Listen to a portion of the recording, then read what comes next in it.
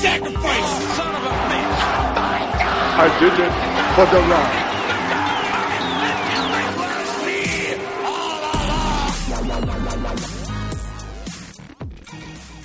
Hey everyone, thanks. I want to take a quick moment just to thank you guys for supporting our podcast. We're doing something a little bit different this week for two reasons. The main one, I've been on vacation. I just got back from Colorado Springs, so haven't really had time to watch a lot of wrestling or do any kind of podcast, but we still wanted to give you guys some content. So this week, both because I was on vacation and in honor of our 6-month anniversary here at Turnbuckle Training, we're bringing you the very first pilot Zach and I ever did. It's a little rough, but for the most part, just like any normal episode of this show we've been doing for the past 6 months, discussing a pretty fun one, Backlash 1999. So that's here for your enjoyment. Don't want to spend too much time talking about it. Just want to get right on into the episode. So without further ado, Turnbuckle Training, the original pilot. Ladies and gentlemen, welcome to Turnbuckle Training. Introducing first your longtime fan, short-time podcaster, and former fantasy wrestling hardcore champion, Peyton Big Meaty Man Green. And his tag team partner, making his debut in the wacky world of fighting fools, Zach the Man-Boy Barlow. This is a show for longtime wrestling fans and rookies alike. We're going to take you through some of the biggest shows, matches, and rivalries in wrestling history, or at least the ones I can talk about for an hour. And if you know nothing about wrestling, don't worry, because as you'll soon find out, I don't either. So, Peyton, what are we going to be talking about today? Okay, so today's topic, we're going to be talking about Backlash 1999. That's a pretty good, I feel like, just something you can just jump right into, because it's right in the middle of the Attitude Era, which is pretty much one of the most successful, most memorable moments in wrestling history. That's when you got guys like Stone Cold Steve Austin, The Rock, The Undertaker, Mankind, all at the top of the game. So basically, you're just like saturated with really good content. And would you say that the Attitude Era is really your? I know it's the stuff I've seen the most stuff from, but it's your sort of area of expertise, your specialty, your favorite era. Yeah, I wasn't really watching it too much because I was a really little kid. But it's one of the things that's like even now you still kind of like. Basically, everything is a result of the Attitude Era. In a lot of ways, the Attitude Era saved wrestling. Wrestling was like kind of going down the toilet at a certain point, and they weren't really getting a lot more fans. But because you had the WWF and WCW competing with each other for ratings and stuff, they were just kind of doing whatever they could to make people watch, which a lot of times was like trash TV. And it seems like it worked, though, because, I mean, we're 1999, would you say it's fair to say that's middle of the Attitude Era? Yeah, and I would say in a lot of ways it was peak Attitude Era. I mean, that's... Because we're looking at, in Backlash in 1999, this is a sold-out venue. I mean, it looks crazy. Yeah, let's take a look into a little bit of the numbers for this show. We've got an attendance here, according to Wikipedia, of almost 11,000 people in Providence, Rhode Island. Wow. For Backlash. And they were really like consistently selling out shows, both on pay-per-view and on TV. And this is actually the first ever edition of Backlash, which kind of became a household pay-per-view. They called it Backlash because it came right after that year's WrestleMania. And that's kind of really been the trend, is Backlash is always coming after WrestleMania, so it's kind of like almost... That's where you get all your WrestleMania rematches. You get them on Backlash. So that's what we get a lot of here. We had just come off of WrestleMania 15, which was a pretty big show for the WWF. That was the first time that The Rock and Stone Cold would wrestle at WrestleMania. They had 3 WrestleMania matches over their long story rivalry. This was the first of that, which Stone Cold comes out on top of. And so, Stone Cold is coming into this as the WWF champion, and then he's going to have a rematch with The Rock here, which is really the big thing of the pay-per-view, which they're kind of pimping out throughout the whole I noticed show. that, and I want to talk about that some when we start talking about this first match. Is that really in every single match, it's sort of forward-facing to the end of the show. And just so before we get into the specific matches, this show as a whole, can I tell you my general impressions? As a layperson. Before they're tainted by your expert opinion? Well, I mean, if I said no, that would be rude. I think that this show is the definition of a mixed bag. Okay, I thought there was I some can really see that. cool stuff, and then there was some stuff that I was like, this is so fucking lame. Well, that's kind of the thing with the Attitude Era, and people look back on it with rose-colored glasses. A lot of people are like, man, I wish it would be like the Attitude Era. I'm kind of not like that because while there's a lot of good stuff, there's a lot of crap, too. And that's the thing with the Attitude Era is that, a lot of the storylines are really great. The wrestling kind of is not that amazing. No one is like, having these, long-running matches with, like, these crazy holds and reversals and all that kind of stuff. It's the storytelling. The Rock and Austin aren't your, they're not your Bret Harts or Kurt Angles. They're not these amazing, gifted, talented wrestlers. But they're entertainers. They're talented entertainers. And that's something that I really want to talk about with The Rock when we get to the end of this episode in that final match, because just wow. But you want to go ahead and get into this first round? Yeah, let's go ahead. Let me correct you. It's a match. I'm sorry, not a round. First match. Wow, you're already showing your. I don't want to say stupidity, but I mean I just did. So yeah, fair enough. But hey, you're my teacher, so if the pupil fails, whose fault is it really? Oh God. Well, hey, it's our first go around, so give me some time, and I will mold you into the person you are meant to be. So we start with that fantastic graphic. Yeah, it was a little bit goofy. That looks like the Rush music video for Time Stands Still. Wow, you are really pegging these references that a lot of people probably won't get. But no, it really is, and it really is like Attitude Era. I mean, they're talking about Austin and Rock like they are, like literally like they're gladiators. Yeah, yeah.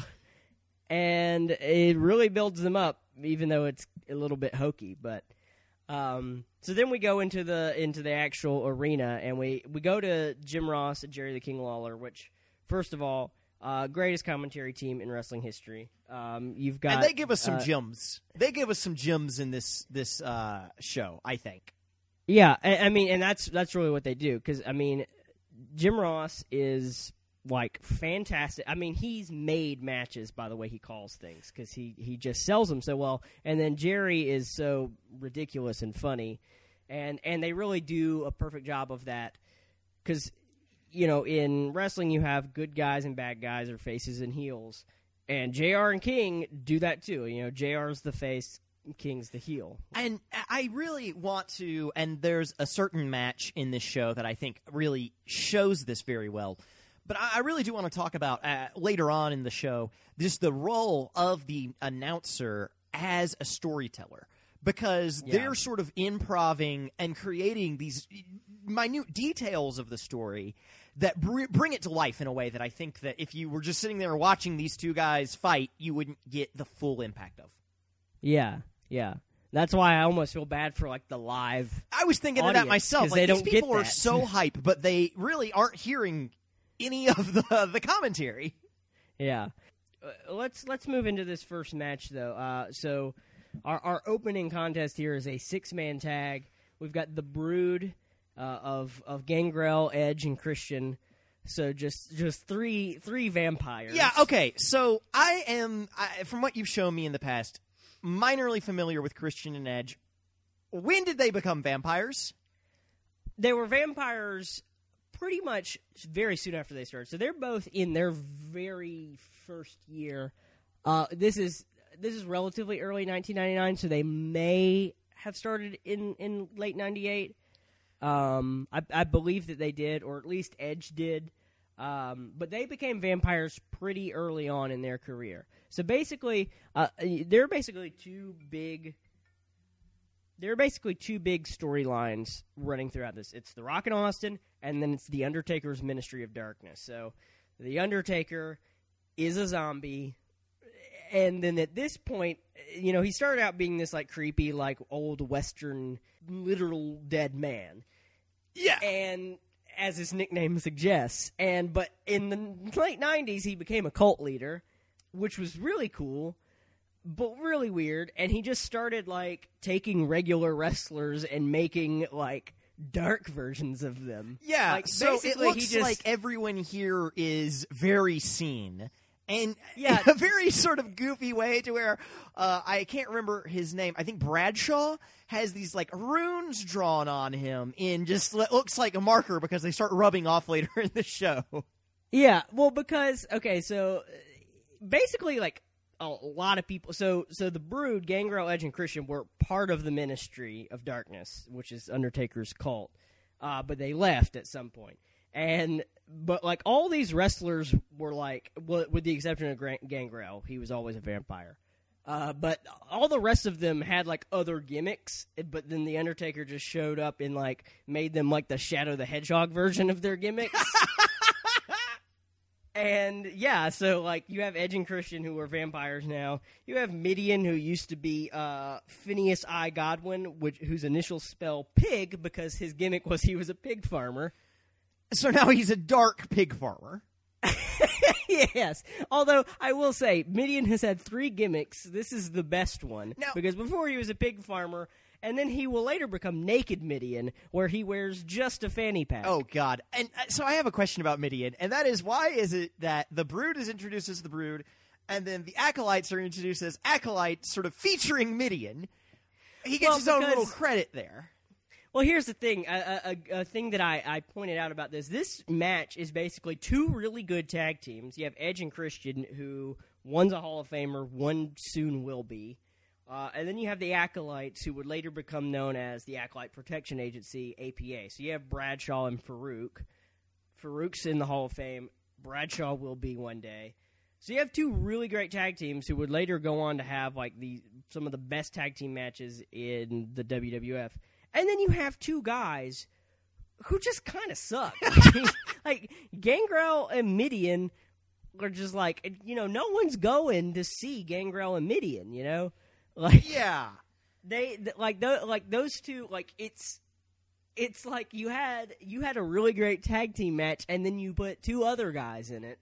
So is the company, at this point, when they're deciding to keep Midian's name separate from the Acolytes, are they trying to sort of promote Midian, or is it, here's some cool guys, and also there is technically Midian, I guess? More of the second one. Here's the thing. The Acolytes, Bradshaw and Farouk, they are a team. So it's like the Acolytes are teaming up with Midian. Okay. If that makes sense. So, like, Edge and Christian, they don't really have a team name, but they're Edge and Christian. I do. And they're teaming up with Gangrel. Like that the Brood consist only of long-haired blonde-haired white dudes. Like, they all look very similar. Well, I mean, if they had to be, like, pale because they're vampires. Fair. It also bothers me that Gangrel and Christian are both wearing these white blouses and Edge is not. Okay, I actually have that in my notes here. I wanted to talk about that too. Why isn't Edge getting with the program? He just looks like a regular dude once he gets into his wrestling attire and he's just wearing his tights. Like, get with the program, dude. The shirt. You gotta have the shirt. And thankfully, this team, they did not last long as being a part of the Brood. They eventually broke out because, thankfully, the WWF realized that they were actually good and wanted them to be on their own. or they realized Gangrel was bad. I don't know. But basically, also Mideon had this weird eyeball in the ring. Yes, I have no clue what to that talk was about this eyeball because it seems like it's introduced as sort of a Chekhov's gun, right? I'm like, oh man, Yes. somebody's gonna have to like eat this eyeball or something gross is gonna happen, and it just goes away, never is mentioned again.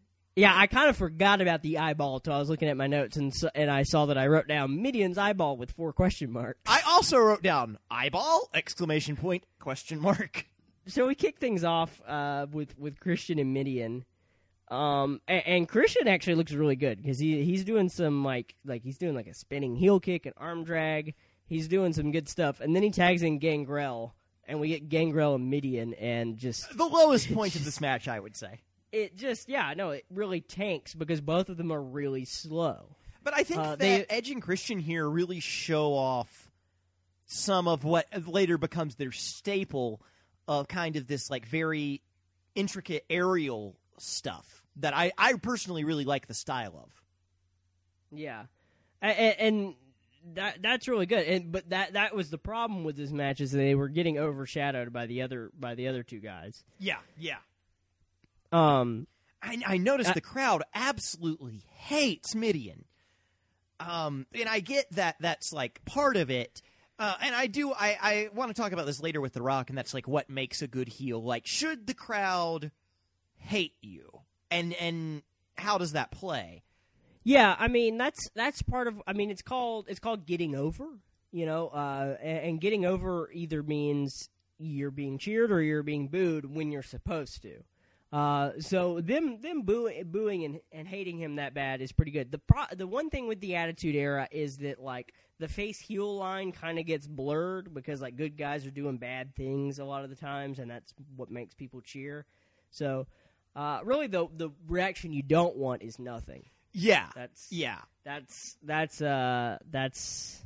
really the worst you can get. And so I noticed that the announce team during this match doesn't really call the match so much as they hype the later matches. That's what I was talking about. Yeah, they spend the whole time talking about the main event, which is kind of a problem that still exists now, and I really hate it because it's like we spent like 2 minutes like building up this match with the pre-match package.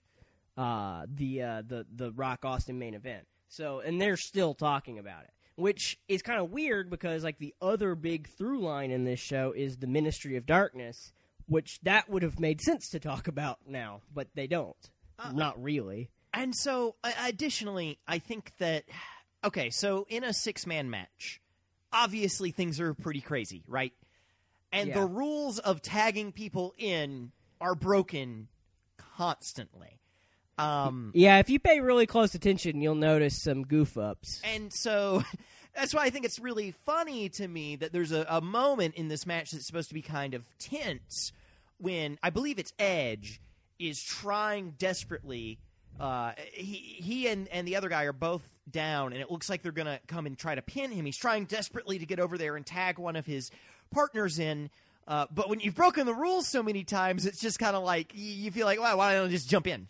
And the problem with tag team matches is there's pretty much only one way you can do them to build like suspense, and it's to beat up on the good guy for a long time until he eventually like manages to crawl to the corner and tag and get the hot tag as they call it, and then the other guy starts beating him up, which is what he does at one point. I did also want to point out that Edge does like this top rope spear at one point, which the spear later becomes his finishing move. He doesn't even try pinning him, so I guess he wasn't using it as a finisher here. I just thought that was really funny because, like, later in his career, he's, like, spearing people off ladders and through tables and stuff, and now he just does it from the top rope and, like, doesn't even try for a pin. Yeah, I saw that. I thought that was a cool move. I didn't know enough about him to know that actually would wind up being his finisher. The end of the match gets actually really cool because Christian like jumps over the top rope, but Farouk catches him, and then Edge does like this baseball slide into both of them, which I think is kind of funny that he kicks his own partner to knock them both down. Yes. And then that's when Viscera shows up. And Viscera is also a member of the Ministry of Darkness, formerly known as Mabel, and they changed his name to fucking Guts.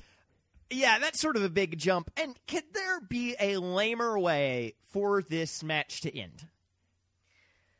Yes.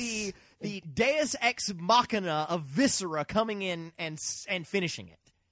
Well, if you think someone showing up at the last minute and distracting someone to get the win is disappointing, well, then get ready for a very disappointing pay-per-view. But and then that's one thing that I want to do when we get down into these later matches is compare and contrast them to some of the lesser matches in the pay-per-view because it doesn't work here with Viscera for me. For me, that him popping into the ring was so lame because he shows up for 2 seconds and then he just slams someone. It's at the very end. And it's over. It's at the very end. Yeah, he just like throws Christian in the ring and then Bradshaw pins him. Whereas later, I think we get some very good storytelling out of the same device. Yeah, it's the very late run-in that kind of spoils it. I ended up giving this match 2 stars out of 5, just because I think it did show off Edge and Christian and the Acolytes pretty well, particularly Edge and Christian. And that last part at the end was really good and really fun, but then Viscera's run-in kind of ruined it. And also, Mideon and Gangrel were in that match way too much. Oh, yeah. So that's how I'd rank this. Yeah, I don't know enough to rank them on a 5-star basis, but I know enough to know that I didn't really care for this one very much, though it had some cool moments, so I'm right there with you on that too. Yeah. So we quickly go backstage and we see The Rock dragging Austin's smoking skull belt. That's kind of, it's a very weird storyline because, so like, yeah, there's a multi-belt issue at play. Yeah, so Austin, like, actually, like, several months ago, back when he was the champ in his second reign, he created his own belt, the Smoking Skull belt. And Vince stole it from him, and they never brought it back up until randomly now when he gets the belt, the real belt back. And then he's like, I don't like the real belt. I want my personalized belt. And The Rock steals it. Even though he talks about how crappy it is, he's like, oh, this belt's so ugly. But he still, like, keeps it around with him. I guess to make Austin mad. And so it's really weird because to me, it would make more sense if The Rock was chasing after the title and not Austin, who has the title, chasing after his personalized title. Why doesn't he just make a new one? Who knows? Yeah, so let me see if I can get this straight. It is The Rock chasing the title held by Stone Cold, but Stone Cold chasing the belt that he likes that The Rock has. Yeah, so The Rock just stole Stone Cold's personalized version of the real belt, and Austin wants it. Okay. It just doesn't make any sense for the champion to chase, like, the fake version of a real title that he has. It's very confusing, but, whatever. We go into the Hardcore Championship match, which I always liked the Hardcore Championship. And my favorite part about the Hardcore title is that it's a busted-up version of an old, like, WWF World title, and they've, like, put duct tape around it, and it says Hardcore on it. I just always like that. And then we've got Hardcore Holly, who's the champion here, and Al Snow. So give me your Hardcore Holly looks like if Mike Pence had the hair of Eminem. Oh God! That's not bad. And Al Snow I don't care for him. Okay, well, Al Snow's a pretty cool guy. Why don't you like him? Because I think that he's trying to do the, like, mentally unstable thing in a way that doesn't play well to me. I think that he, like, I like when we get to Mick Foley later, I like the Mankind version of that. I think he does it really well, but I think that Al Snow goes a little too over the top and into sort of a very goofy territory. It's funny that you say that for 2 reasons. So first of all, Mick Foley, Mankind, and Al Snow are best friends in real life. Wow. And also, Al Snow originally wrestled in ECW, and that's where he created this gimmick, and it got him really over with the crowd in ECW. Yeah, I think that these people love that baby doll head. They changed some things in the WWF that was like, yeah. But no, people loved it. People loved the head gimmick. I was just and Jerry Lawler loved it too because he loved making head puns. like Al Snow's in the back getting head and like stuff like that. Yeah, no, the crowd just has all these signs and shirts and just everything revolving And around this people mannequin head. with their own mannequin heads. Yeah, which to me was just wild because, like, I don't know. I don't know. I have problems with this guy because I even wrote down everyone is way too jazzed for the mannequin head. Also, I want to point out that they like show some of this rivalry and when they get all crazy because the idea is like the hardcore title, like in a hardcore match, you can like falls count anywhere in the arena and apparently in the world because they show a replay of when Hardcore Holly pins Al Snow in the Mississippi River. Mississippi River, which was kind of nuts, and that's I think that. The reason that I have a little bit of beef with this match is because it seemed like hardcore turned into a tour of just around the stadium. Yeah, no, it does get a little silly.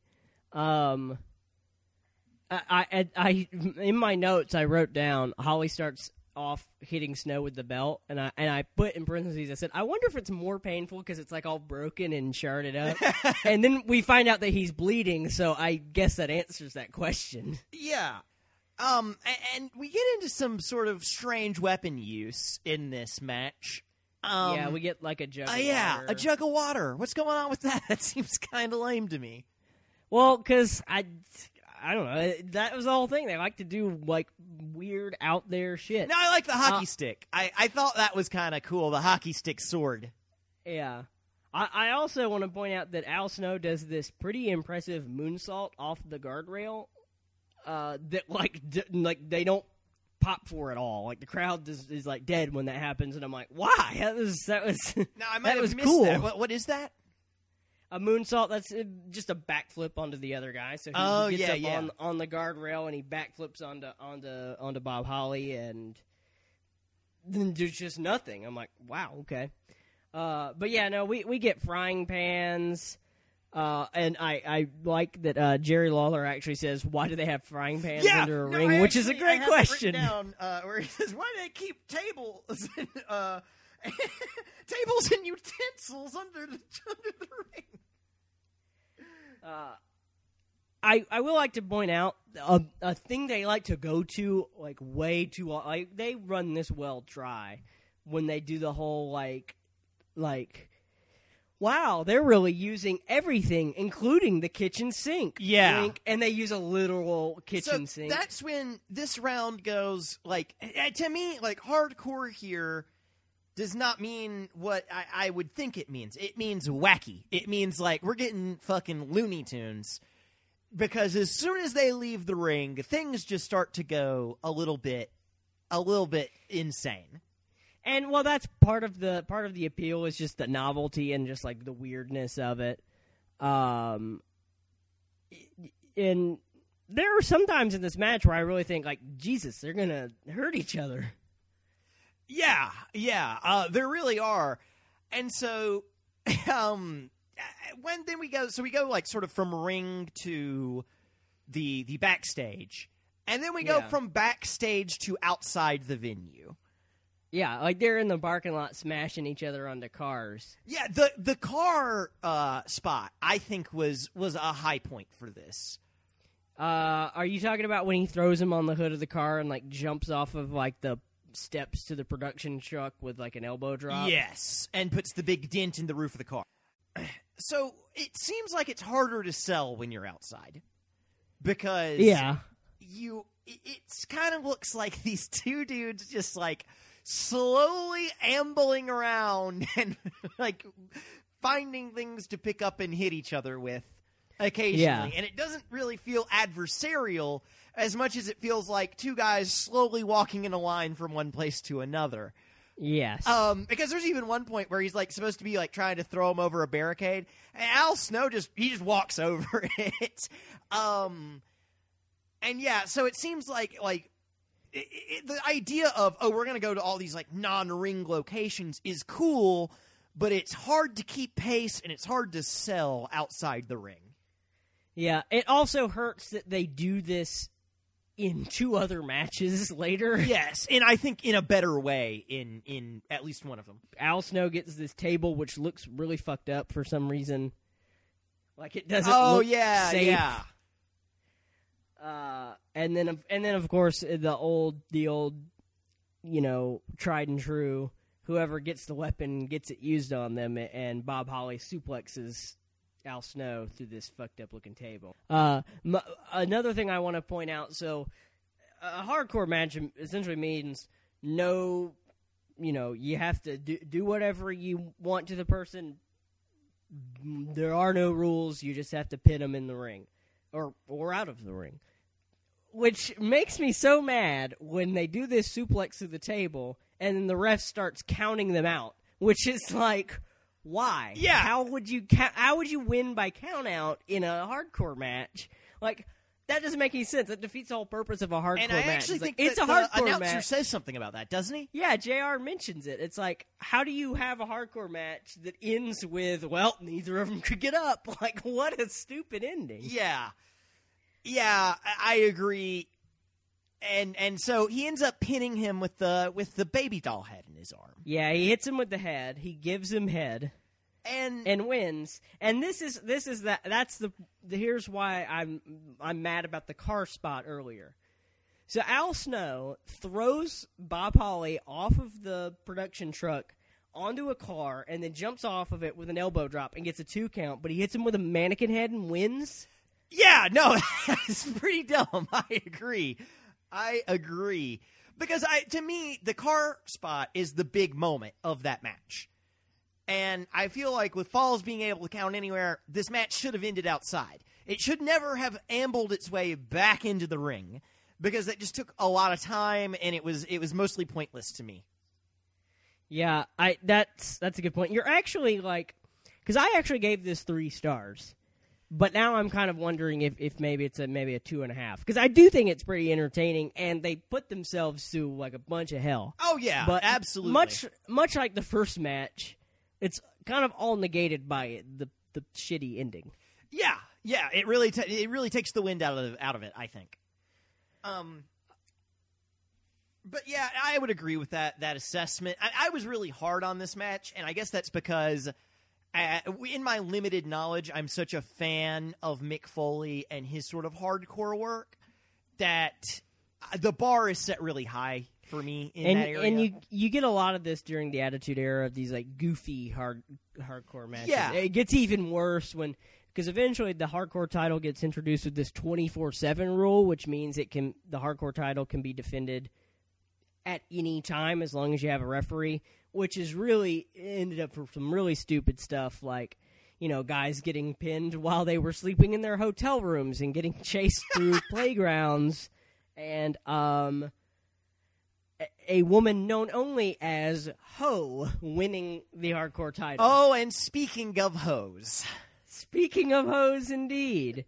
Our next contest here is for the Intercontinental Championship. We've got Goldust, who's accompanied by the Blue Meanie for whatever reason. I have so many questions. You're going to have to explain this match was an enigma to me. I think while I was watching it, we tried not to talk about this outside of the recording, but I even texted you and was like, what the fuck? Well, here's the thing. So there are 3 people involved in this match. Godfather, Blue Meanie, and Goldust. And it's pretty sad when Goldust has like the least weird gimmick. Yeah. So do you wanna just explain what Godfather's gimmick is? I don't really know where to start. I don't know why he's called Godfather, because he's not like in the mafia. He is a pimp. It really needs no more explanation than that. He is a pimp. He comes out with the Ho Train, which is literally just he walks prostitutes out to the ring, and the crowd pops for it, and Jerry Lawler, God, makes some horrible God, it's so bad. decisions on commentary where Jerry Lawler's basically like, yes, I would like to have sex with a prostitute. Yeah, no, there's a lot bad that happens here, and I mean we're sitting in Fortunately, there were 2018 now, like almost 20 years later, so it's like a lot has changed. But you really, going back to 1999, I didn't expect this level of egregious behavior. And that's not even that bad. Like, at least we didn't have any women's matches where Jerry Lawler's like asking for women to show their puppies. Which we're gonna have to talk about later because, good God, was that a nightmare? Yeah. Well, but that's just a par for that's like his damn catchphrase. But anyway, and I actually wrote down probably the weirdest line that Jerry says, and that is, "I love a nice shoulder tattoo." Yeah, no, I noticed when he said that. That was super weird. And so I was sort of blown away by the Ho train to a certain point because I just didn't. It was so hard to wrap my mind around, and like the odd, and when it first gets announced, I'm like, oh, this is one of those one-off things that is going to go poorly. No, it's like a fan favorite. Like, the crowd is going nuts for the Ho train. Okay, the Godfather's in the Hall of Fame. I can't believe. Okay, let's talk about this for a second. This is for the Intercontinental Championship. This is the company's second most important title, being defended by a pimp versus whatever the fuck Goldust is. And Godfather also does this quick promo where he talks about lighting one up 420 style. Oh my God. Which is incredibly hard to believe that we have a man parading prostitutes around the ring and telling people to smoke weed. Sort of a big departure from the Captain Lou Albano. If you smoke weed, you'll go to hell before you die. So let's move on to Goldust. So Goldust, the thing about Goldust is there's a lot to make fun, and I know like you like use him as the butt of a joke. The thing about Goldust is still wrestling now and has never really retired. So Goldust has probably had the longest active wrestling career of any WWE wrestler. He starts off as Goldust. He debuts as Goldust in 1995. And he's still wrestling as Goldust now. It's a shame that is what stuck to him. But the thing is, it's not. It was a gimmick that got over and that he likes doing. Like, it's... I mean, I guess if he enjoys it... the thing is, I think that he's talented. And so... It's the weirdest thing. That's the thing, is like some weird-ass gimmicks, like The Undertaker, really work. I don't really know how to describe his gimmick. Especially when he first started off, there was a lot of like really homophobic stuff where he would get called homophobic slurs a lot. And he would I remember he would like kiss other men, and that's what would start his feuds and stuff. So, it's weird. And it's meant to be weird. This is also probably not the weirdest part of his phase. There's just a lot of... This round, on the whole, is just extremely problematic. Yeah. And then also, let's talk about the Blue Meanie. Let's talk about the Blue Meanie, because what the fuck is going on there? I did not know he was wrestling for the WWF at this point, because he was in ECW for a long time, and then I guess he stopped by the WWF for a little while. I don't really know what his gimmick is, other than he likes the color blue. And is named after the thing from Yellow Submarine. Yeah, that too. Also, he calls Goldust Mommy. Yeah, so there's actually a great line from the commentary where he gives a shout-out to Frazier. He says... Oh, I feel like I vaguely remember that. Maybe Dr. Frazier can explain this one. Hey, it was 1999. Frazier was really popular. Frazier's blowing up in 99. Yeah. So once all the shenanigans stop, we actually get a match, I suppose. Blue Meanie is all over the place. Blue Meanie is way too involved in this match. He gives Goldust some powder or salt and Some pocket sand. yeah, some pocket sand, and Godfather knocks it back into Goldust's face. And so they do this whole spot where Goldust starts accidentally beating up the Blue Meanie, which And, oh, my God, the line from the commentary of, he's Ray Charles here, just, boy. I didn't even hear that one. Man, that is bad. Yeah, and Goldust, like, I don't even know. Like, it's just this weird thing of, like, Goldust and Blue Meanie are beating up on each other accidentally, and then, like, Godfather stacks them up in a corner, splashes them, and then he hits the Death Valley driver on Goldust for the win, and then celebrates with the hose. I gave this a 1 star because this was not a match. I wrote down, what a bad match. What a terrible match. I mean, Blue Meanie was way too much in the match. I mean, it did tell a story, so I mean, it's not 0 stars, which is the best thing I can say about it. Wow. Anything else you have to say about that one? Oh, my God. I mean, yes, but nothing that would be productive or meaningful. Okay. Well, that's exactly how I would describe this match, not productive or meaningful. Again, let me remind you that this was for the company's second most important title.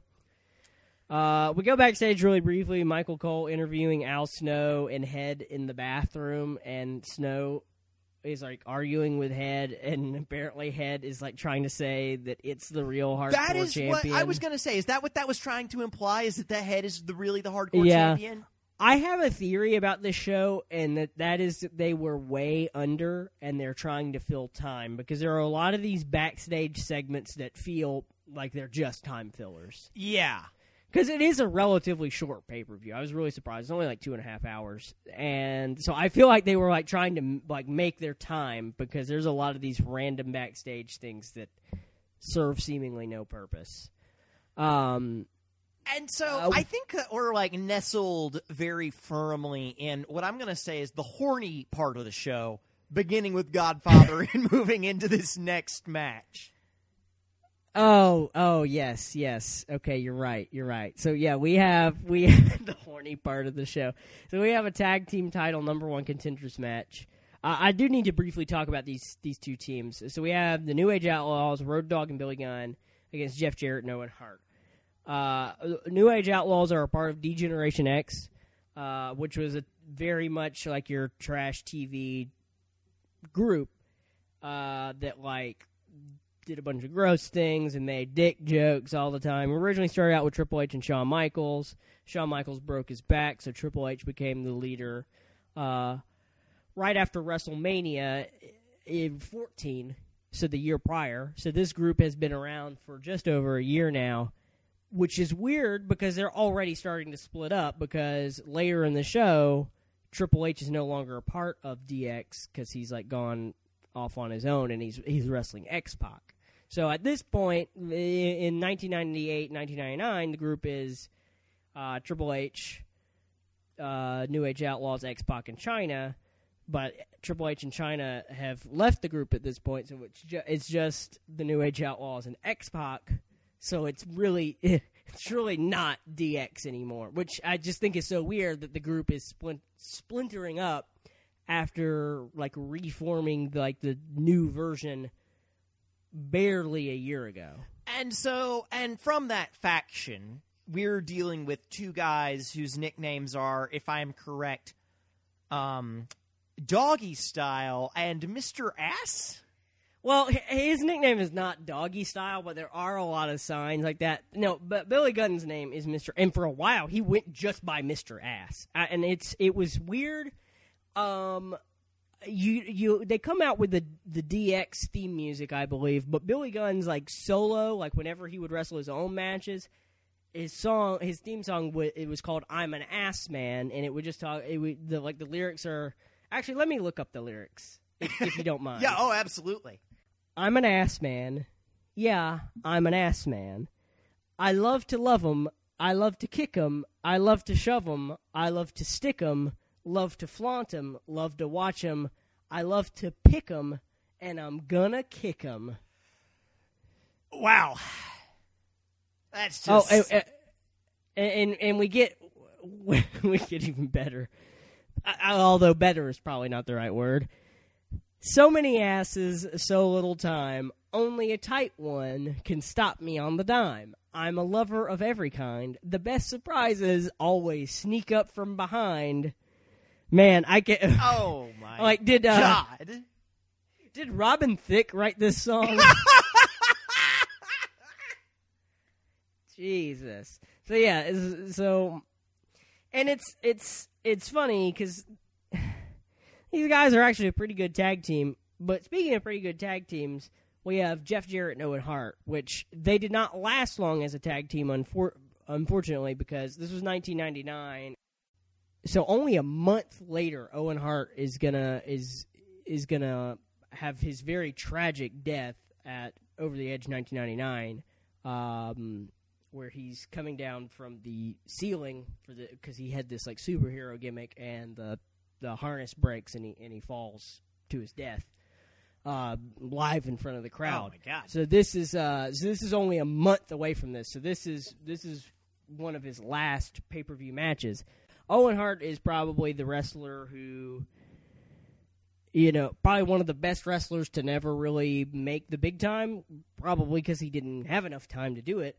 Because he's part of the very famous Hart wrestling family, including Bret Hart, Jim Neidhart. So his family is all wrestling. They trained with their grandpa in the so-called Hart Dungeon, literally in their basement, wrestling each other. So it's a shame that we don't get to see more of this team because I think they actually work really, really well together. They also come out with Deborah, who you may not know because they don't mention it on commentary, is Steve Austin's wife. Oh, huh. So, but again, this is the winner of this match is going to be the number one contender for the Tag Team Championship, which is the champs at this point are X-Pac and Kane, which is weird because Kane is not a part of DX, but he is partners with X-Pac. And they kind of point out the fact that, well, if the New Age Outlaws win, they're going to have to face their, DX teammate in X-Pac. So the next part I have written down is when Road Dogg makes a request to Deborah. You want to talk about that? Yeah, because I think that sets the tone for this match. Which, honestly, I don't know if the wrestling in this match is good or not because I was so preoccupied with the crowd being so preoccupied with Deborah's boobs. Because he asked her to, quote, show me your puppies. And the thing is, and this is what I really do hate about this, is like, so if Deborah had, like, fucking chokeslammed him when he said that, that would have been, I think, kind of sick. But... Yeah, so it's a running thing that, like, she just really wants to show her boobs to the crowd, but Jeff Jarrett just keeps having to stop her. And it's kind of gross. It's really gross. And that's why I'm saying we're firmly in the horny part of this show. See, and this is where I think the difference comes in between you and me, where you're not familiar with wrestling and I am, because I just glossed over all this because I'm so used to it, because that's how things went. I'm like, man, if you think this is bad... wait till Kane has sex with a dead woman's corpse. Are we going to cover that? Please tell me we're going to cover that, because I'm sure I've got shit to say about it. But anyway, yeah. And then we do something else where Road Dogg tells Billy Gunn to show him that ass. Oh, yeah. And he tries, but they get attacked. And... Billy Gunn actually looks pretty good here. He's, like, super athletic. And really the only weak link here is Road Dogg. Yeah, who, I should mention, has cornrows and does say the word shiznit. JR asks King a really weird question at one point. He says, do you have a breast fetish? And he says yes. He says... Well, of course he does. It's like his whole gimmick. Yeah. It's like Jerry Lawler, he dresses like a king... and is just like popping a huge boner all the time. The end of the match is actually pretty good, with the exception of one, to me, very noticeable bumble that I believe commentary even points out. So it's Jarrett and Road Dogg in the ring. Road Dogg tags in Billy, and they start fighting both guys. And then Billy clotheslines Jarrett and himself over the top rope. And then back in the ring, Road Dogg hits a pump handle slam on Owen and pins him, even though neither one of them are the legal men. It's Billy Gunn and Jeff Jarrett that are supposed to be in the match. Oh, man, I didn't even realize that. Road Dogg and Owen both, like, because I've seen that happen every now and then where they mess up one person is not the legal man, but neither of them are. And, like, the whole spot was Billy Gunn just made this hot tag and starts running in the ring, and then he clotheslines himself out of the ring. And then the two wrong guys pin each other. And then Owen gets the sharpshooter locked in on Road Dogg, and Jeff Jarrett has the figure 4 on Billy Gunn. And then Jarrett gets pushed out of the ring, and then Billy Gunn hits the Fameasser on Owen and pins him. Oh, man. And those two, at this point, are the legal men. And so they corrected it, but so that other pin made no sense. And I believe commentary even references it. So we just had this one weird pin where the referee got confused, I guess, because so the two right guys end up in the finish. Well, it just had this one moment where it was just wrong. So, and then of course afterwards, Billy Gunn pulls his pants down for no reason. Yeah, and is wearing like a thong, which is yeah. What a weird gimmick! Like what a weird not thing. Really, like, we can talk about weird gimmicks like Goldust and Godfather, but like this guy just likes butts of all including varieties. his own. Yeah, including his own. He loves his own ass. I gave this a 3.5 stars actually because the wrestling was really good, good pacing, good storytelling. Even though the crowd was much. I more would give it a interested in -1 for horny. Too horny. This match was way too horny. I think that Godfather got those nerds ramped up, and then Deborah just came in and just, oh my god, it's so horny. Fine. I still say 3.5 because the wrestling was really good. The only thing that was really glaring was that weird botched pin. So we go backstage one more time. We got Michael Cole interviewing Shane McMahon. So that's another important point of the main event, which, again, we're referencing the main event as much as we can. So Shane McMahon, son of Vince McMahon, who is the owner of the company. It's very weird because Vince and Austin have this feud that lasts like Austin's whole career. And Vince is aligned with The Rock. Shane is like aligned with Austin, and at some point Shane has taken over the company for Vince. So it's like Shane doesn't like Stone Cold, but he also doesn't like Vince, so he's in like this weird middle ground. And Michael Cole even asked him, because he's going to be the special referee for the main event, he's like, are you going to call it down the middle? And he's like, I swear on my dead grandfather's name that I will make the count. So what's going on here between Shane and Vince?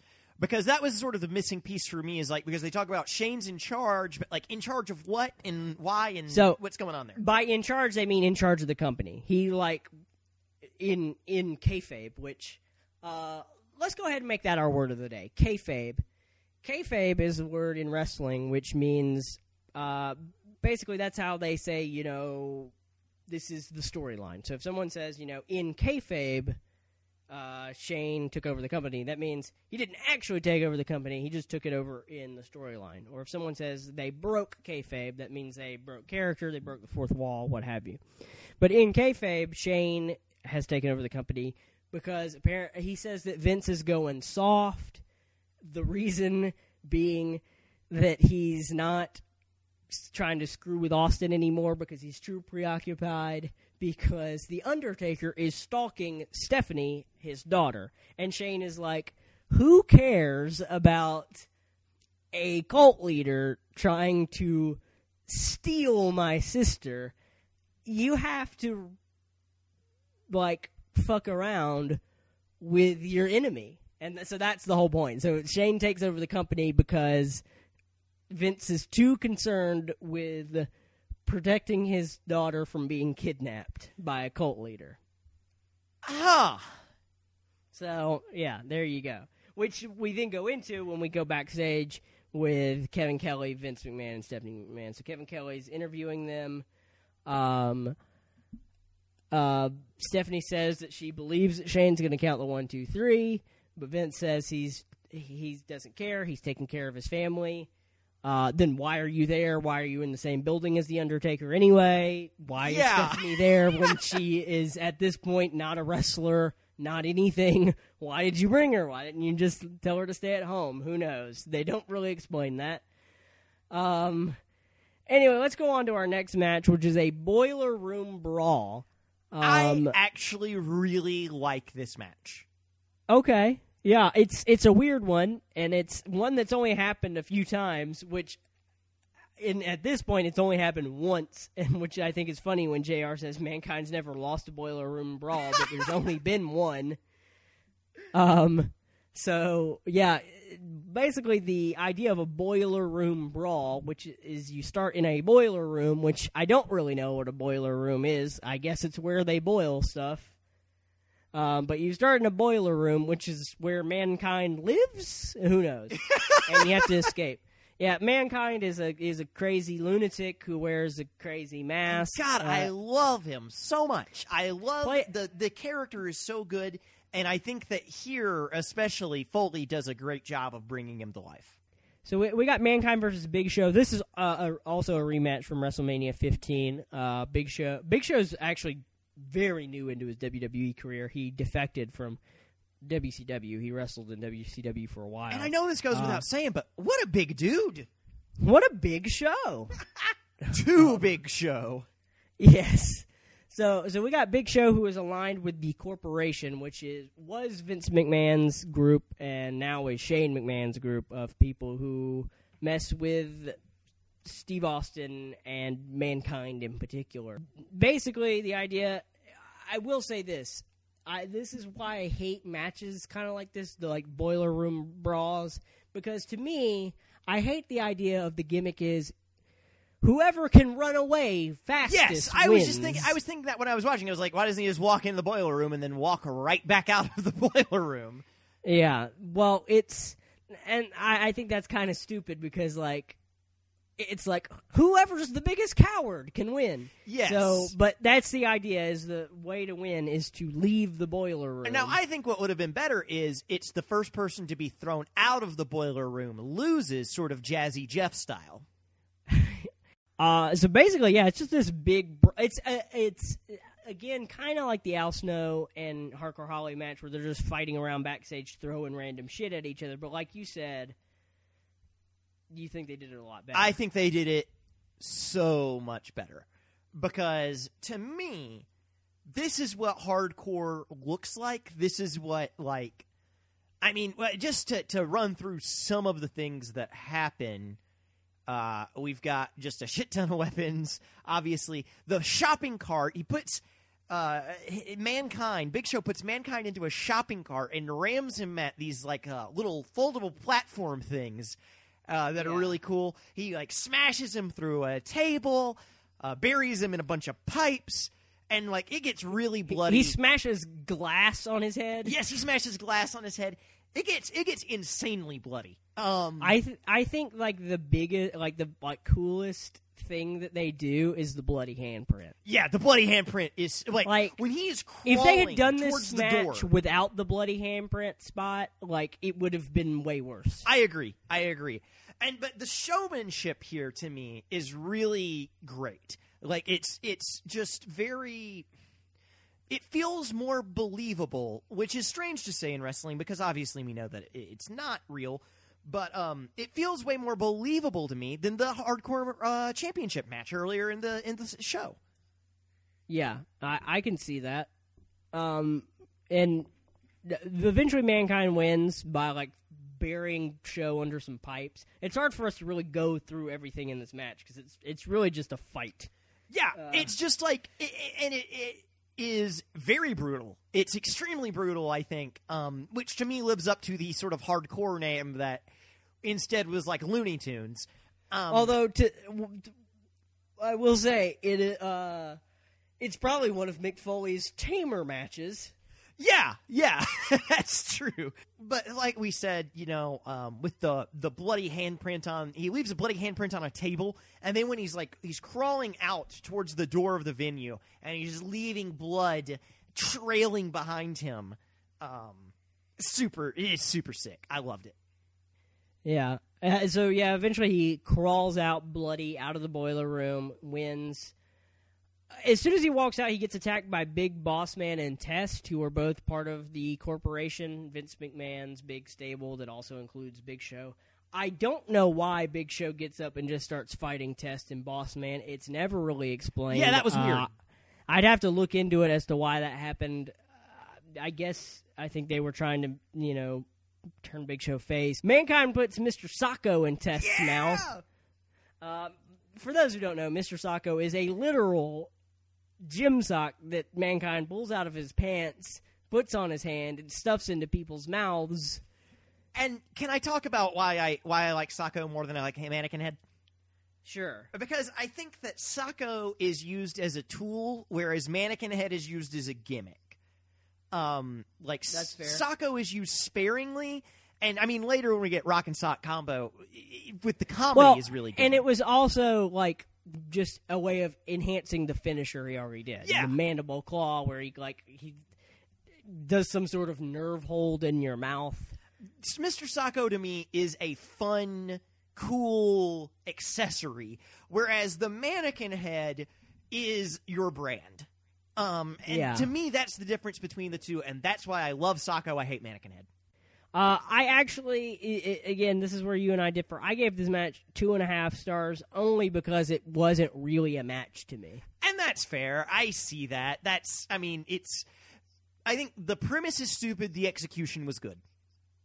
Yeah. It's not even the premise. It's just that, it can't really qualify as a match. They weren't really, wrestling. They weren't really, doing wrestling maneuvers to each other. They were just hitting each other with stuff, which was fun to watch. It was very entertaining, but to rank it higher than, the actual matches on the card, although I did rank it higher than 2 actual matches on the card. It's hard to do. At the end of that, though, and Mick Foley comes back in, and he's doing the whole, timid thing, I love that. Where he says, I've got this quote written down, I don't want to fight the Big Show anymore. I got kids. And he, walks you through the match, thing by thing. He's like, he could have broke all my ribs. And it's fun to see Mick Foley go from, fucking fighting and being super brutal to this sort of timid Midwestern style thing that he's doing. I thought that was a lot of fun. I liked it a lot. So now we're getting into our final few matches, our big attractions on the card. We're going to X-Pac versus Triple H. 2 members of D-Generation X, Triple H, who was the leader of DX and is now really kind of aligned with the corporation. Fucking everybody was, I guess. And Triple H has China, which, interestingly, Triple H and China were dating at this point. And now I think that China is such a good sort of foil to what we saw earlier from Deborah. Because China's badass. Yeah, China's super badass. I mean, China was wrestling men. China's really awesome. A wrestler who unfortunately does not get her due in the modern day because she did porn. So and so did Hulk Hogan. Yeah. And so did X-Pac with China. Oh, wow. So X-Pac comes out. He comes out to DX music. And Triple H comes out to some weird generic music that I don't ever remember him having. Yeah, so what's the backstory between these two? Because there's a feud here. They talk about Triple H made X-Pac, put him over. How did all that go down? So right after, like I was saying, it was originally Shawn Michaels led DX with Triple H in China, but Shawn Michaels hurt his back, so he left the company, and Triple H took over as the leader of DX, and the first person he brought in was X-Pac, because in real life, it was Shawn Michaels, Triple H, X-Pac, and then a couple other guys were part of the Clique. So they were like these backstage, movers and shakers. They were kind of like in the management's ear and everything. So they're actually really good friends in real life, and that's why he brought him in from WCW. So at WrestleMania, Triple H and China turn on X-Pac during his match against Shane McMahon. Basically because he's like, X-Pac's holding me down and everything, and mostly so that Triple H can go join the corporation. They start brawling as soon as the bell rings. They go on the outside. X-Pac is hitting some really great offense, and he's looking really good. I do like that the announcers are really selling X-Pac's neck injury that he got earlier in his career when he took some time off between going from WCW to the WWF. They're really selling that as part of the storytelling of the match, and Triple H is like focusing on it. That's always really good when they do stuff like that. Oh, yeah. They really do play that up. And that's where I was talking about earlier at the top of the show about the announcer's role as a storyteller and filling in some of these details. Because I think he does some really good work here when he's talking about, they've been on the road together, and he's probably even seen the X-rays. Like, they really do a good job of what is pure, obviously, improv, but making it feel like there's a lot of cool details in the story, making it feel real. Yeah, and if you don't get that, it can really make a match or break a match when you have King talking about puppies. Yeah. But no, they do a really good job of that, and that's also part of the action in the ring, because Triple H is really focusing on his neck and really beating on it. He puts him in like a face lock. He does a knee drop to the back of his head to try to, focus in on, that one area. I always love it when matches kind of build around, a wrestler's prior injury. Yeah. And so they focus on it. And in a way that is really making Triple H out to be a bad guy here, I think. Like, he comes off as being just extremely brutal on X-Pac. Yeah. And I even wrote down a line JR said. He said he's like, X-Pac, just take the loss and go home, which is really building him up to be a fighter and fighting through everything. He's like, and he even calls Triple H a bad human being. Yeah. China, and here's what you might have been talking about earlier with Viscera. I think China does a really good job of being involved in the match, but not taking it up. Yes. A la Blue Meanie. Because, Pac will go out to the outside of the ring, and then China, drops him on his face on the guardrail. She distracts the ref a couple of times so that, Triple H can come back and everything. The whole story here is that X-Pac keeps getting beat down, but he keeps fighting back. He hits some heel kicks, a big clothesline, a tornado DDT from the middle rope, which is really impressive. Gets a 2 count. Triple H goes for the pedigree, which is his finisher. And the story here was really, as someone who knew nothing about it, I was able to come in and sort of track this feud through. Well, that's pretty good. We get a ref bump, believe it or not, our first of the night, where the ref gets taken out, and so China really starts getting involved. She hits a low blow, reverse DDT on him. China puts Triple H on top of X-Pac for him to get the win, and then that's when Kane's music hits. We get fire and everything. Yes. China doesn't even flinch. She's like, "Come on, you big red bastard." And Kane comes in, tries to chokeslam China. Triple H breaks it up. He gets chokeslammed. China gets chokeslammed. And then he puts them in both corners. and just as the ref starts coming back into the ring, and then X-Pac hits Bronco Busters on both of them, which is a weird move where he just jumps on their face, that was sort of a weird one. first. But everyone loves it. The crowd pops for it huge. And then here we go with yet another case, I feel like, of a really great match being ruined by kind of a shitty ending. Yep. Because to me, after all of that, for him to just turn right around into a pedigree and lose, I was wrong. Triple H was still burying people back then. Yeah, like what the hell? Like X-Pac should have won that match. That was the thing with me is like and that's where I think that we were talking about people coming in earlier, like Viscera coming in for 2 fucking seconds, which was super lame. Here, when Kane comes in, it's cool because obviously you get the theme music and the fireworks and everything, and he gets a big entrance, and he gets to do something that is cool rather than just grab someone for 2 seconds. I can understand why they made Triple H win here because he's like the up-and-comer. Well, not really the up-and-comer. He's sort of getting established. He's about to get a main event push. But they should have made him win in a different way. They should have had it been like some screwy finish where China screws him over. Not where Kane lays out both people and X-Pac still can't win. Yeah, because that just makes X-Pac look terrible. It makes him look really bad. I still gave it 4 stars because I thought it was really good. It just had that bad ending, which is like a theme for Triple H where it looks like the guy's going to win. The story points to him that he should win. Yeah. But Triple H wins anyway. So I still thought it was a pretty good match, though. The best match we've seen so far. I agree.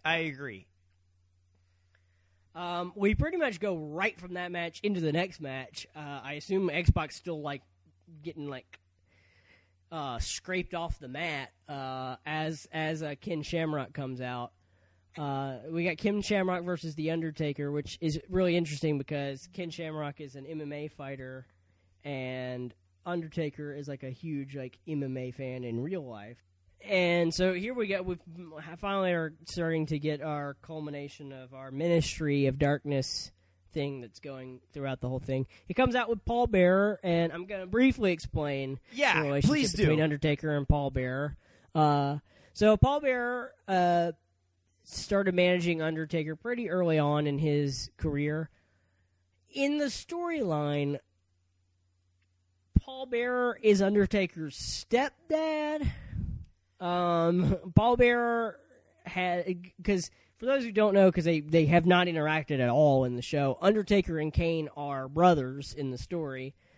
Paul Bearer being Kane's father, he had an affair with Undertaker's mom, and therefore was Kane.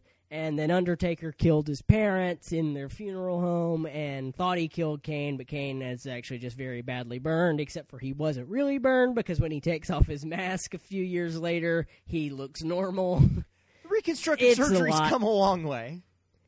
Then they try to pull this whole thing. It was actually mental scars the whole time. Yeah. But anyway, so that's who Paul Bearer is. Undertaker is actually getting more human now. He used to be completely mystical. He was controlled by an urn. He's starting to morph into more of an actual person who is just dark. Who's just edgy, mysterious. Yeah. And so the thing here is that I knew from the moment this match started, I was like, Shamrock's done. This is obviously a match for The Undertaker to win. It was very obvious from the get-go that, this is a match for Undertaker to win. Well, because Ken Shamrock is a guy who never really got his... He was always kind of close to going to the big time, but never really did. He basically, Ken Shamrock's whole gimmick was he used to be in UFC, now he's in wrestling. There you go. I do like how, I guess they couldn't or didn't want to say UFC, so they kept saying he's from the Ultimate Fighting world. Yeah, they call him the King of the Octagon at one point. The kind of backstory here is that the Ministry had kidnapped Ken Shamrock's sister Ryan. They love kidnapping people, apparently. So we actually get to the match. Undertaker hits this really awesome, like, flying clothesline where he does a front flip. Remember, this guy's 300 pounds that's and what 7 feet tall. That struck a chord with me, too, because I'm like, you don't really see Undertaker. You don't really see this big dude go up in the air very often. We have another really good storytelling where Ken Shamrock is, like, focusing on Undertaker's legs so that he can, like, kind of take him off his vertical base. Announcers are really selling that really well. Also, Ken Shamrock's finisher is the ankle lock, so he's obviously trying to do that. Yeah, and he plays the character well of, like, this guy who is sort of in middle of all of the goofy bullshit, very tactical and very sort of focused on technique. Sort of, and I think that Kurt Angle, in a lot of ways, has that same character to him, too. Yeah. Yeah, a lot of people compare the two of them together. For one thing, they both have the same finisher. But Shamrock puts his leg on the steel steps and stomps on it. Taker starts to fight back. Shamrock gets him in an armbar. The unfortunate thing about this is the crowd hates it. They start chanting boring. Yeah. Because this is not really the time, like I said, the wrestling was more, like, focused on goofy and, like, you know, craziness. This one's is where the wrestling's really good, but the crowd is just not having it. I don't like this crowd. I think that the crowd is the true villain of this show. I will say, I think it was a little too slow. At this point in the match, yeah, it's fine, but it never really picked up, which was a shame. I agree. We get more. The whole match is basically Shamrock working Undertaker's leg until Taker starts working on his back. He rams him into the turnbuckle post back first. Undertaker starts doing submission holds, which is kind of out of character for him. Shamrock does a crazy Hurricane Rana, which is, you know, he flips him over with his legs. Which is crazy for a guy, you know, even of Ken Shamrock's size. Oh, yeah. They actually both start looking like they're kind of tired. The announcers are selling it, but I'm part of me wonders if they actually are pretty tired. It seems like it's a little groggy. Yeah. Of course, apparently no match on this card is complete without a run-in because Bradshaw comes running down with a baseball bat. Which was super unnecessary, I think. Yeah, it was unnecessary because Shamrock cuts him off before he can get in the ring, so it doesn't even matter.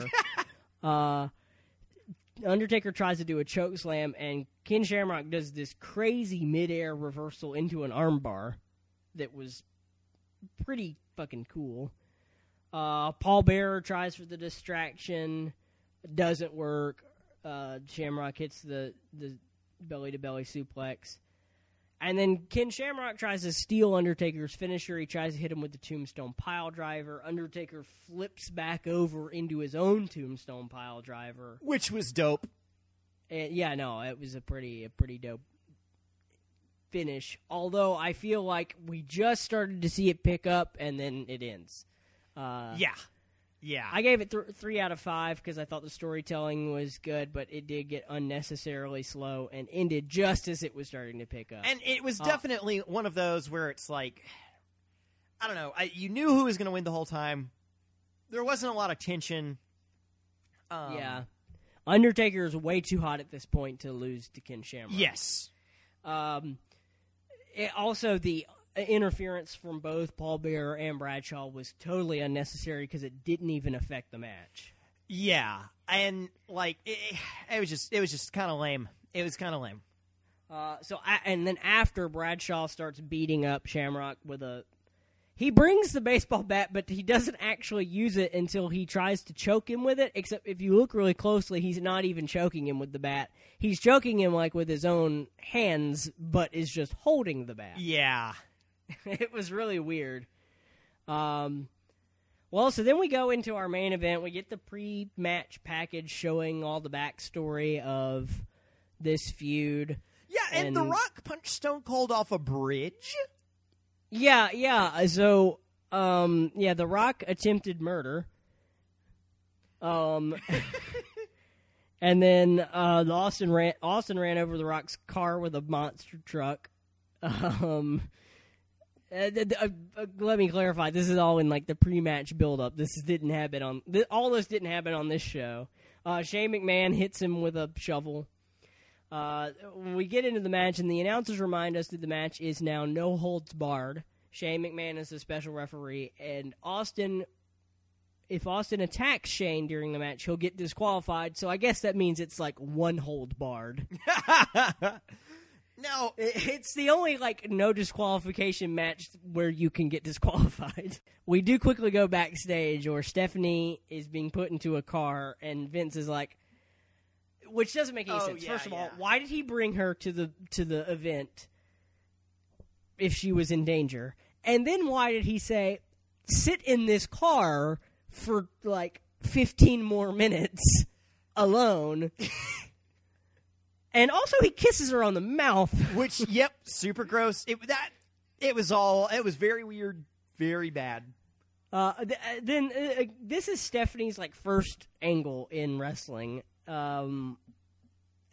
which is foreshadowing an angle in 2003 where Vince wanted to do an incest where angle they came with real Stephanie. close. They came real close. But instead of doing an incest angle, he just did a child abuse angle, so it's fine. Oh, boy. Okay, so let's move on to the match. Shane comes out to Vince's music for whatever reason. The Rock comes out holding the skull belt, which Shane tells a guy at ringside to go hide in his office.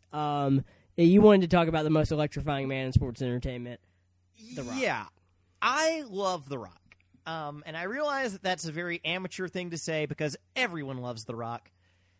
But yeah, do something original, man. Yeah, but he's just so good.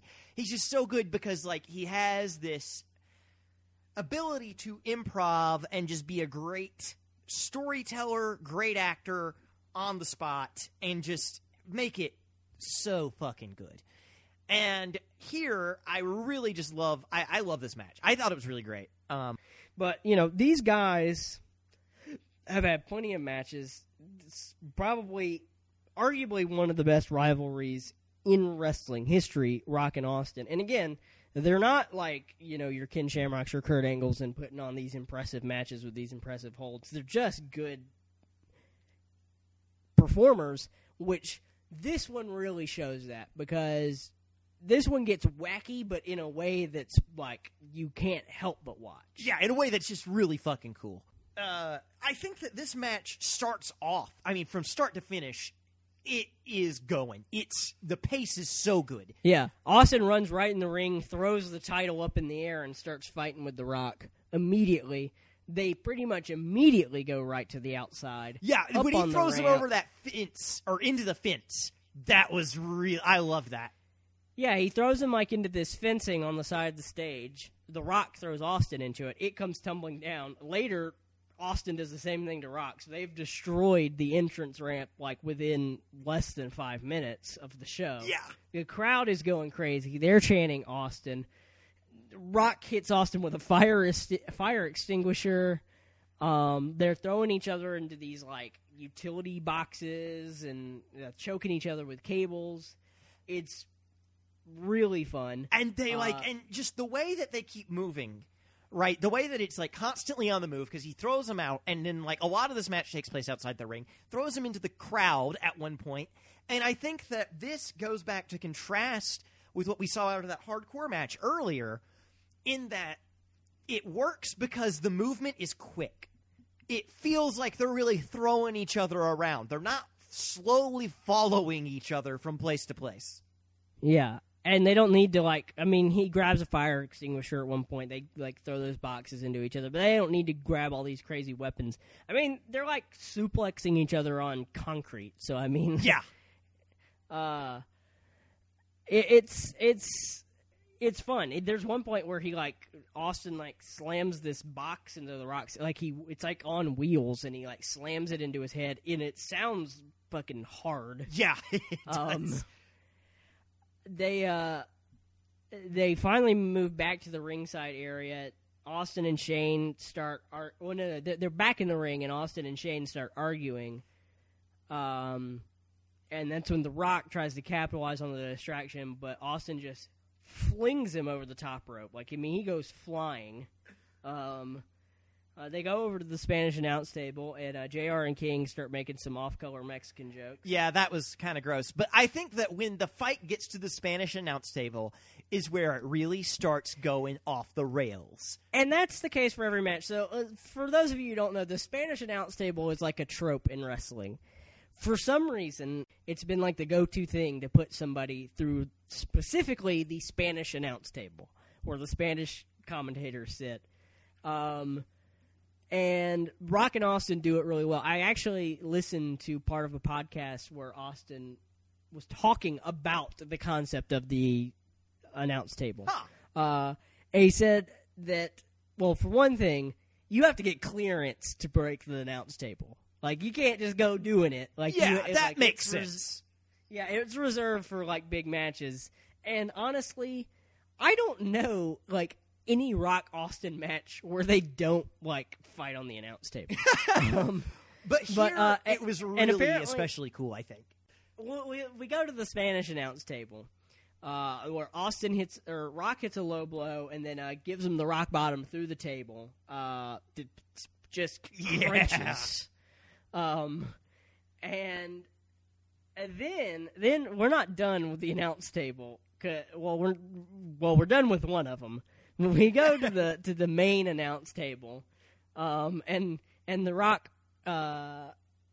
puts on a headset and starts doing commentary for Austin. He's like, rock bottom through the table, and he calls him a piece of trash and stuff. Yeah, it's so good because I mean all of that's got to be improv, right? I don't think that he came in with those lines memorized. Well, no, I don't. I do think they probably planned it beforehand. Oh, they definitely planned for him to grab the headset, but I don't think he knew what he was going to say until he was in that moment. Well, The Rock is never scripted. Yeah, and it was so good. So we're at the other table, and The Rock puts Austin on top of the English announce table, and then he goes and grabs the camera and starts filming. And it's amazing. And it changes to The Rock's perspective from the camera that he's holding, and it's so cool. Yeah. It's really probably one of the coolest spots they've ever done. Very creative, very cool. I want to know who came up with that idea and just give him a hug because that was really cool. Rock starts filming the crowd, and that's when Stone Cold hits a stunner on him while he's holding the camera onto the announce table. And then they show a replay from The Rock's camera of him getting a stunner, in his point of view. Which was just, I don't know, it was just so cool. Yeah. But we're not done yet. We go back into the ring, and then Austin tries another Stone Cold stunner. But he gets pushed off and, collides with Shane, and Austin turns around right into a rock bottom. They're both exhausted, so Shane puts Rock's arm on top of Stone Cold, but only gets a 2 count. Shane can't believe it, so Shane goes outside, grabs the belt, tries to hit Austin, but Austin ducks, and Shane hits the Rock. Yes.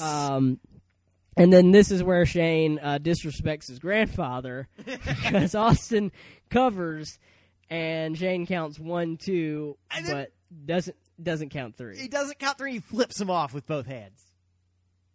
No, that was pretty cool. We get lots of middle fingers in this match. Yes. So Shane runs, and Austin chases him out of the ring. And that's when Vince shows up and hits Shane in the face with the smoking skull belt. So we got our dueling belts. So believe it or not, Vince is actually helping Austin here, but really he's just beating up his own son. We get a new ref comes in, and then Austin hits Rock with the belt. A new ref comes in, counts 1, 2. Rock kicks out, and then Rock grabs the title, but gets hit with a stunner. And interestingly, The Rock does not go down from the stunner. He's like doing this like weird thing only The Rock can pull off, where he's doing this like goofy stumble around the ring. The goofy, and then, like stunned looking stumble is so good because, like, and you're right, only The Rock can pull that off. well, and The Rock is known for like selling the stunner very weird, like when he actually does go down, he usually does like 2 backflips, and people love it. Like it's an oversell, but it's fun. But anyway, he's like out on his feet, and then Austin follows up, hitting him with the title. These guys have been hit with the belt so many times, and eventually he pins him. Vince like begrudgingly gives him the Smoking Skull belt back, and Austin celebrates with both titles. I give this one like a 4.25 out of 5 stars, only because I know these two have had even better matches, and to me, like a 5-star rating should be like, damn, the match has to be perfect. Yeah, but it's a good match, easily the best of the night, which is really where the last match of a show should fall, I think. And it was like only this match, only with these two guys, and only in this time does this thing work. Absolutely. And, I think it was really good. Although we are not quite yet done with the show. Yes, there's still one twist to be twisted. So we go back to the limo, which takes off without Vince, and Stephanie's like, wait, my dad. And she's like, driver, stop. And the partition comes down. Undertaker turns around and goes, where to, Stephanie? and that's how the show ends, and it's great. Yeah, no, what a wild ending. I really did enjoy the show overall. Yeah. I'd say it was slightly above average show. But again, most of the matches, even the better ones, had dumb endings. Pretty much everything other than the Goldust and Godfather match had something redeemable about it. Yeah. That one was just pure garbage. Yeah. But every match had something redeemable about it, but most had a bad ending. I agree. All in all, this show probably is weighted, I would say, kind of poorly. But there are some moments in it. Like I said, there's some gems. Yeah. The main event is really awesome. And the Triple H and X-Pac match was also pretty good. The Boiler Room Brawl was entertaining. And honestly, the Boiler Room Brawl and the main event are really the only ones that don't have a shitty ending. Yeah, and I think that what I do like about this show, as just a microcosm, is it shows like the good and the bad pretty well. Yeah. It shows the what makes a weak match versus what makes a strong match. Oh, for sure. So it's a good match to jump into, or a good pay-per-view to jump into, whether or not you are a fan of wrestling. Thanks for listening. All right, once again, hope you guys really enjoyed that one. Me and Zach just starting to get into the groove of things with this show. I want to make a quick correction to our last episode. We talked about what show we were going to be watching for our next episode. Not this Thursday, but the following Thursday. We're going to be talking about Ring of Honor G1 Supercard. Really great show from what I heard. I haven't seen it yet. We're going to be talking about that. It just happened a few weeks ago. That's going to be in 2 Thursdays right here on Turnbuckle Training. You can get that by watching. You can watch that by getting the Honor Club subscription with ringofhonor.com, or you can, find it however you see fit. Once again, as we always say, we won't snitch. So once again, thanks for listening, and be sure to follow us on Twitter at Turnbuckle Train. Let us know what you want to hear from us, and be sure to go leave us a like and a review on iTunes. We'd really appreciate it. It's me, Austin! The numbers don't lie! cause disaster for you and sacrifice. Son of a bitch. I did it for the ride.